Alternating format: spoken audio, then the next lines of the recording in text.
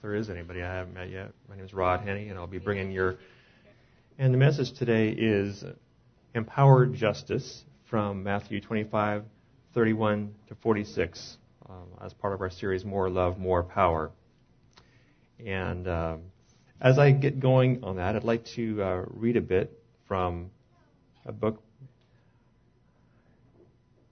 titled Generous Justice by an author, Timothy Keller, who's a pastor in New York City. And he starts out, he tells this story, and I thought it was a good story to pass on to you. He says, I recently met with Heather, a woman who attends my church in New York City. After graduating from Harvard Law School, she landed a lucrative job with a major law firm in Manhattan. It was a dream come true for most aspiring young professionals. She was a high-powered corporate lawyer. She was living the life in the big city. And yet it was all strangely unsatisfying. She wanted to make a difference in the lives of individuals, and she was concerned about those in society who could not afford the kind of fees her clients paid her firm. For a fraction of her former salary, she became an assistant district attorney for New York County, where so many of the criminals she prosecutes are those who have been exploiting the poor, particularly poor women.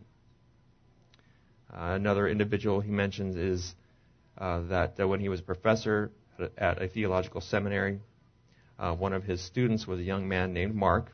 One day they were standing at the corner, and Mark told him that he was about to move into Sandtown, one of the poorest and most dangerous neighborhoods in Baltimore. And he says, I remember being quite surprised when I asked him why. He said simply, to do justice. It had been decades since any white people had moved into Sandtown. For the first couple of years there, it was touch and go, Mark told the reporter. The police thought I was a drug dealer, and the drug dealers thought I was a police officer. So, for a while there, I didn't know who was going to shoot me first. Yet, over the years, Mark, along with leaders in the community, established a church and a comprehensive set of ministries that have slowly transformed the neighborhood. Although both Heather and Mark were living comfortable, safe lives, they became concerned about the most vulnerable, poor, and marginalized members of our society. And they made long-term personal sacrifices in order to serve their interests, needs, and cause. That is, according to the Bible, what it means to do justice. As we talk about this morning, I'm not an expert. I don't have any degree in jurisprudence. And there are others here, perhaps, who could tell you more about justice and have had greater practice at doing it. I'm approaching this as a learner, sharing with you what I have learned, and maybe we can grow together. As we learn of justice today, I'd like us to have in mind the narrative of Vineyard Church of San Antonio and consider how it relates. And maybe we can read it together. We are part of God's great family, seeking to become like Jesus by the empowering presence of the Holy Spirit, to love God, to love one another, and to love His lost and hurting world. Before we go any further, let's pray. Lord, thank you for this opportunity we can gather together. Thank you for the worship that we have already had, how great you are. Thank you that we can open up your word. Thank you that we can be your instruments of justice in this world to those who need it the most. Thank you for being a just God to us, a merciful God to us. So we ask you to open up our hearts. In Jesus' name, amen. Before I get into our main biblical text today, I want to give further biblical background to the concept of justice. What is doing justice, or what does it mean to do justice? We've already I've already read a couple of stories. In short, justice is care for the vulnerable. Micah 6:8 says that He has shown you, O mortal, or you may have known it, He has shown you, O man, what is good, and what does the Lord require of you? To act justly, and to love mercy, and to walk humbly with your God. Micah 6:8 is a summary of how God wants us to live, to walk humbly with God. To walk humbly with God is to know Him intimately and to be attentive to what He desires and loves. And what does that consist of? Well, the text says to act justly and to love mercy, which seems at first glance to be two different things, but they're not. The term for mercy in Hebrew is the word chesed. I'm not a Hebrew scholar, so of course you'll never know the difference if I pronounce that wrong or right, will you? And that word means unconditional grace and compassion. The word for justice is the Hebrew word mishpat. And in Micah 6:8, mishpat puts the emphasis on the action. Chesed puts it on the attitude or the motive behind the action. To walk with God, then, we must do justice out of merciful love. The word mishpat in its various forms occurs more than 200 times in the Hebrew Old Testament. Its most basic meaning is to treat people equitably. So in Leviticus 24:22, there is a warning to Israel to have the same mishpat, or the same rule of law, for the foreigner as the native. Mishpat means acquitting or punishing every person on the merits of the case, regardless of race or social status. Anyone who does the same wrong should be given the same penalty. But mishpat means more than just the punishment of wrongdoing. It also means to give people their rights. In Deuteronomy 18 directs that the priests of the tabernacle should be supported by a certain percentage of the people's income. This support is described as the priest's mishpat, which means their due or their right. And so in Proverbs 31:9 we read, defend the rights of the poor and the needy. A mishpat then is giving people what they are due, whether it's punishment or protection or care. So you can get a picture of the all-encompassing nature of biblical justice. Whenever you see it implied in the Old Testament, several classes of people continually come up. Mishpat describes taking up the care and cause of widows, orphans, immigrants, or often called aliens in the Bible, translated aliens, and the poor. So in Zechariah 7:9-10, it says, this is what the Lord Almighty said. Administer true justice. Show mercy and compassion to one another. Do not oppress the widow or the fatherless, the foreigner or the poor. Do not plot evil against each other. These are the people who had no status or power and were most vulnerable to starvation. If there was a famine or if there was a war, those would be the people who would tend to go first or suffer first. And today we might include the refugee, the migrant worker, the homeless, even some single parents, and the elderly. So the mishpat, or the justness of a society, according to the Bible, is evaluated by how it treats these groups. Any neglect shown to the needs of the members of any of these groups is not called merely a lack of mercy or a lack of charity, but a violation of justice, of God's mishpat. God loves and defends those with the least economic and social power. And that's what He wants of us, too. And that's what it means to do justice. We should be concerned about the vulnerable because God is concerned about them, and care for them is actually a reflection of God's character. In Psalm 146, 7-9, it states, He upholds the cause of the oppressed and gives food to the hungry. The Lord sets prisoners free. The Lord gives sight to the blind. The Lord lifts up those who are bowed down. The Lord loves the righteous. The Lord watches over the foreigner and sustains the fatherless and the widow, but He frustrates the ways of the wicked. And again in Deuteronomy 10, 17-19, For the Lord your God is a God of gods and Lord of lords, the great God, mighty and awesome, who shows no partiality and accepts no bribes. He defends the cause of the fatherless and the widow, and loves the foreigner residing among you, giving them food and clothing. And you are to love those who are foreigners, for you yourselves were foreigners in Egypt.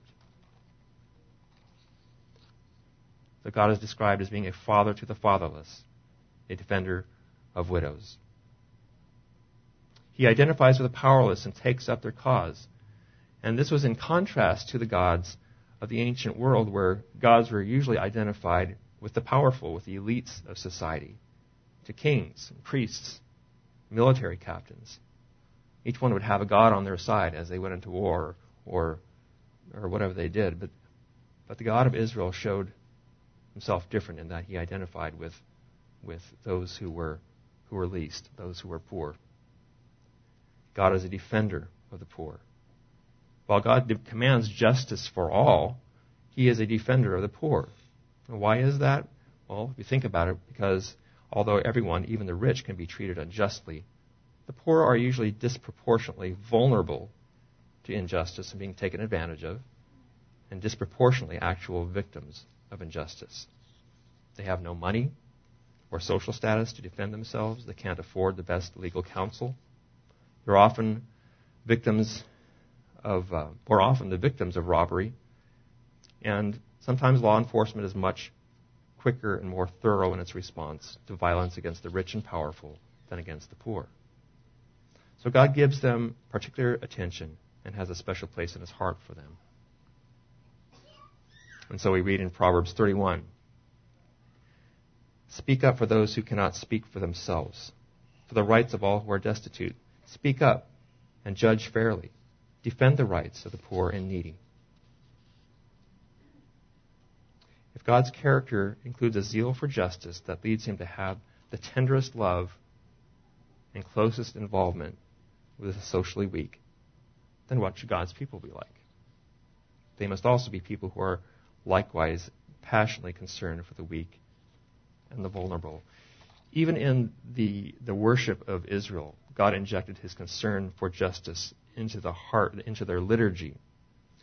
In Deuteronomy 27, there's a listing, an example of the liturgy that they had when they would gather to worship. And part of this one section of liturgy is a list of curses, actually, saying, "Curse is anyone who does this or that and the other thing." And the one that I want to call out this morning is in verse 19 of verse 27. "Cursed is anyone who withholds justice from the foreigner, the fatherless, or the widow." Then all the people say, "Amen." It's interesting that that list of curses is listed amongst others. I didn't put the whole thing up there, but it's listed amongst other curses against inappropriate relationships.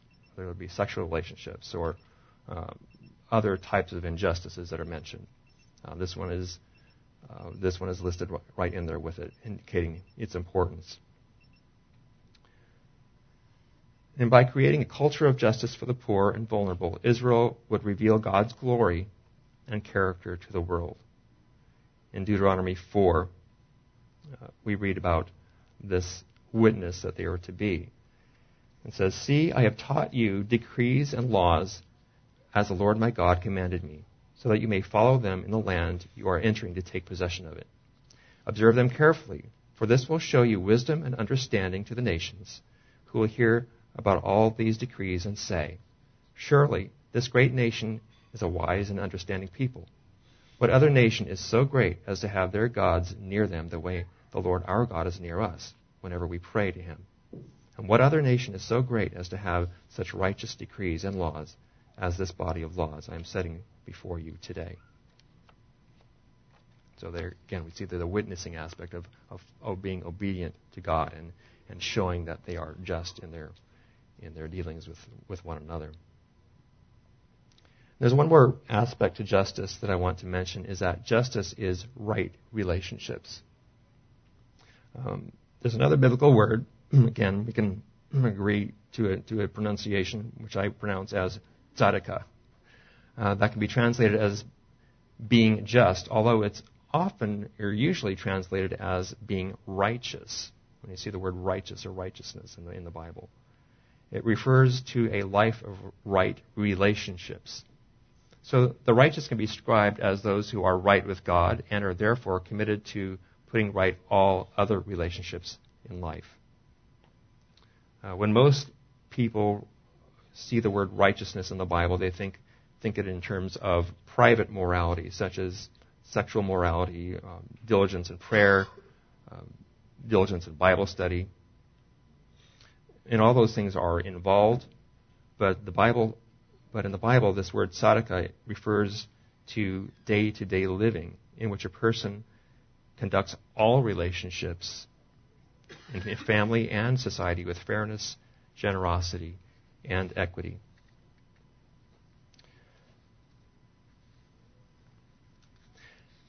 And in his book,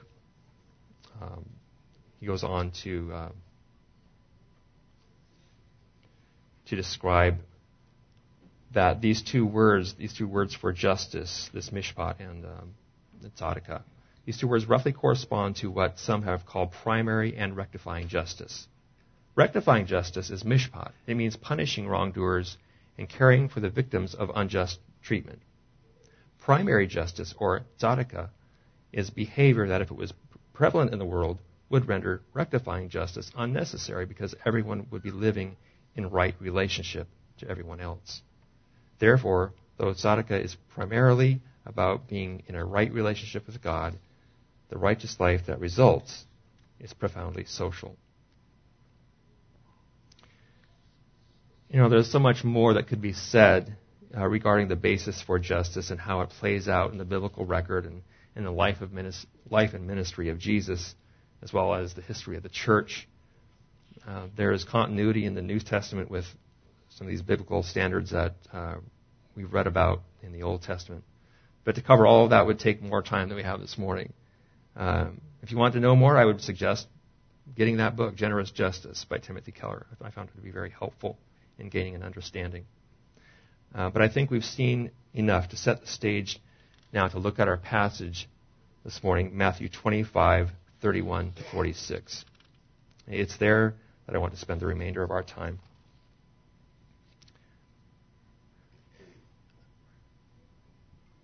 Instead of me reading that, why don't we go ahead and read that together?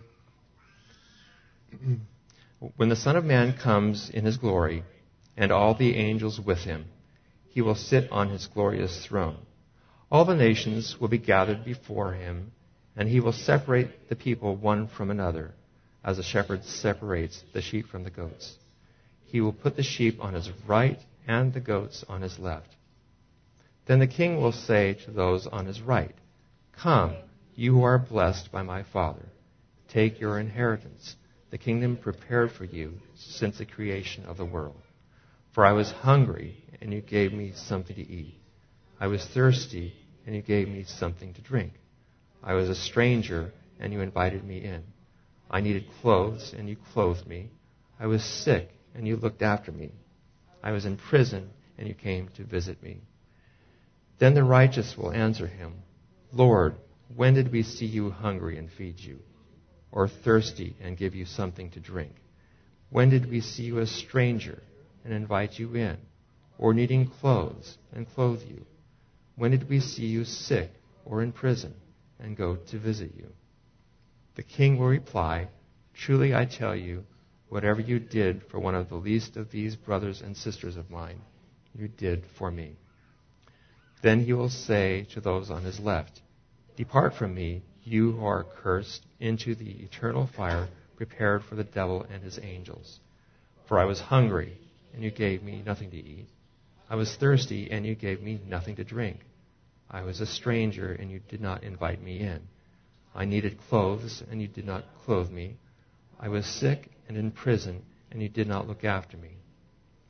They also will answer, "Lord, when did we see you hungry, or thirsty, or a stranger, or needing clothes, or sick, or in prison, and did not help you?" He will reply, "Truly, I tell you, whatever you did not do for one of the least of these, you did not do for me." Then they will go away to eternal punishment, but the righteous to eternal life. Okay, well, this passage brings Jesus into the picture. And the setting is a future time. The Son of Man, who's Jesus' common reference for himself, has come. And this time not as a humble servant born in a manger, but as King, the King of Kings. The kingdom of God is here now, we believe, but not fully realized. This passage reflects when Jesus will come and the kingdom of God will be inaugurated in full force. People from all nations will be gathered before him, and he will sort them out, the passage says, as a shepherd separates the sheep from the goats. The sheep on his right and the goats on the left. And I guess you kind of get the idea that goats were liked sheep were liked and goats were not. That's the understanding.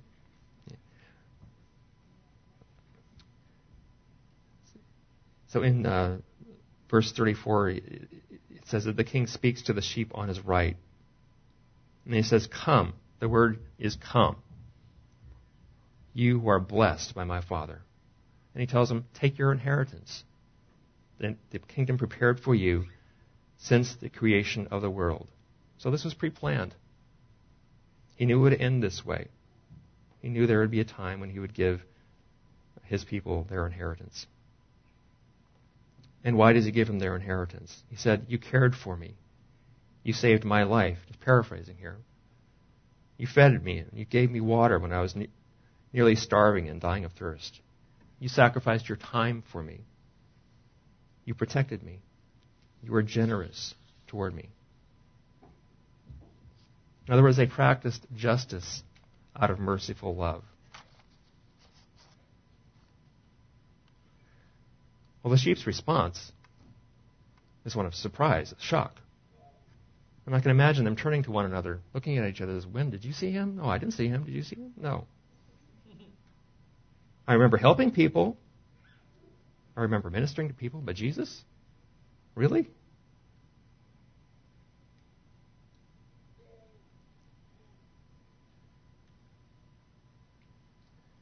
They're shocked that he says, when you, in verse 40, whatever you did for one of the least of these brothers and sisters of mine, you did for me. Who are the least of these brothers and sisters of mine that Jesus is talking about? Get into a little bit about this passage. I didn't realize this when I started preparing for this, and it was quite an obstacle for me to get over, but I did it. There have been various interpretations regarding who the least of these are. Some say it just refers to Israel. Some say it's just Christians because he uses the word brothers and sisters. And some say it's everyone, believers and unbelievers.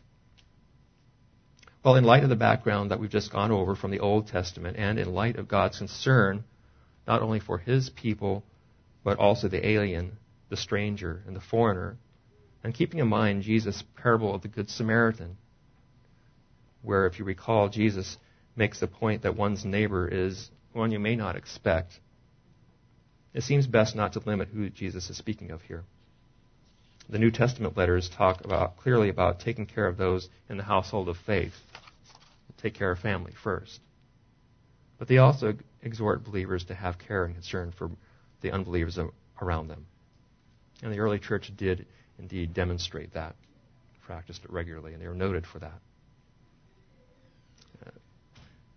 Someone has said, while I was looking at this passage, someone has said that if we try to discern too closely those to whom we should be doing good, we may be engaging in goat-like behavior.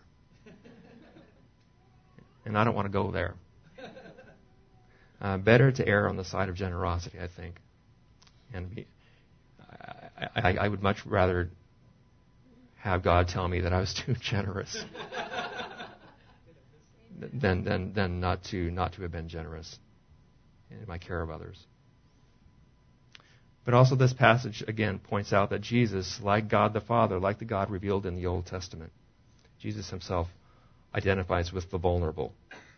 Love and care shown to them is love and care shown to him. So then he turns to those on his left, the goats. Verses 41 to 43. And notice the contrast. Instead of come, they hear the word depart. Instead of being called blessed, they are called cursed. Similar to those in that liturgy we just read. Instead of receiving an inheritance prepared for them, they receive eternal fire prepared for the devil and his angels. It was never intended for them. The king wanted better for them, but they refused.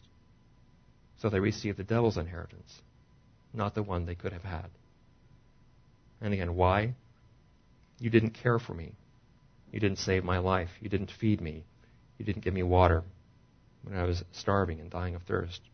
You didn't sacrifice your time for me. You didn't protect me. You weren't generous toward me. And the goat's response is similar to that of the sheep. When did we see you? Do you remember seeing him? I mean, quite honestly, I never cared a whole lot for people, and I never really cared much to help people. But gee, I never remember seeing Jesus. Surely, if I would have known Jesus was there, I would have done something.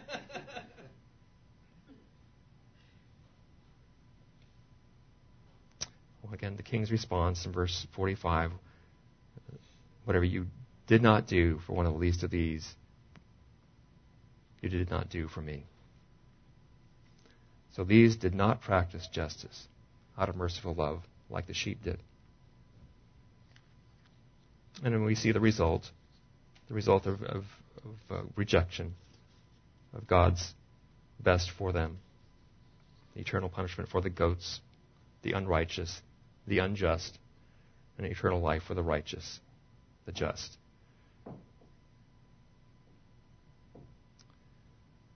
So is this teaching that salvation is by works? I don't believe it is.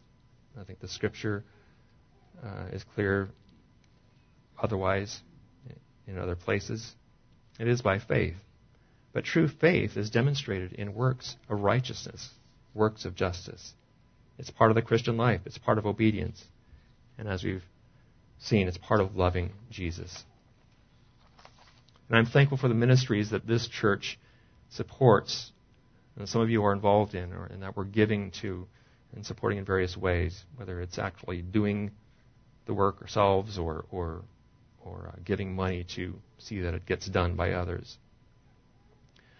The ministries of doing justice. Samaritan's Purse, we just saw that so clearly, ministering to those who are the vulnerable. They do other things too, such as assist the refugees and other works as well.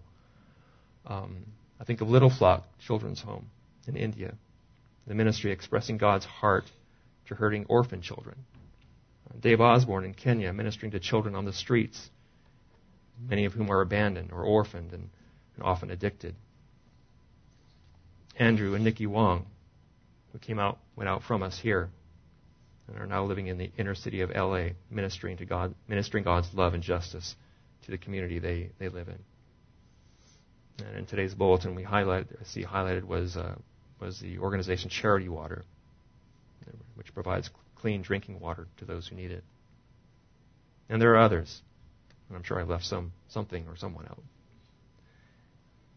All this is not intended. I don't want the takeaway to this message to be a guilt trip, but it's an encouragement to all of you as God's beloved sheep. For that's what you are. And we're empowered to do God's will, to do what He wants. Again, to read our purpose statement, we're part of God's great family, seeking to become like Jesus by the empowering presence of the Holy Spirit, to love God, to love one another, and to love His lost and hurting world.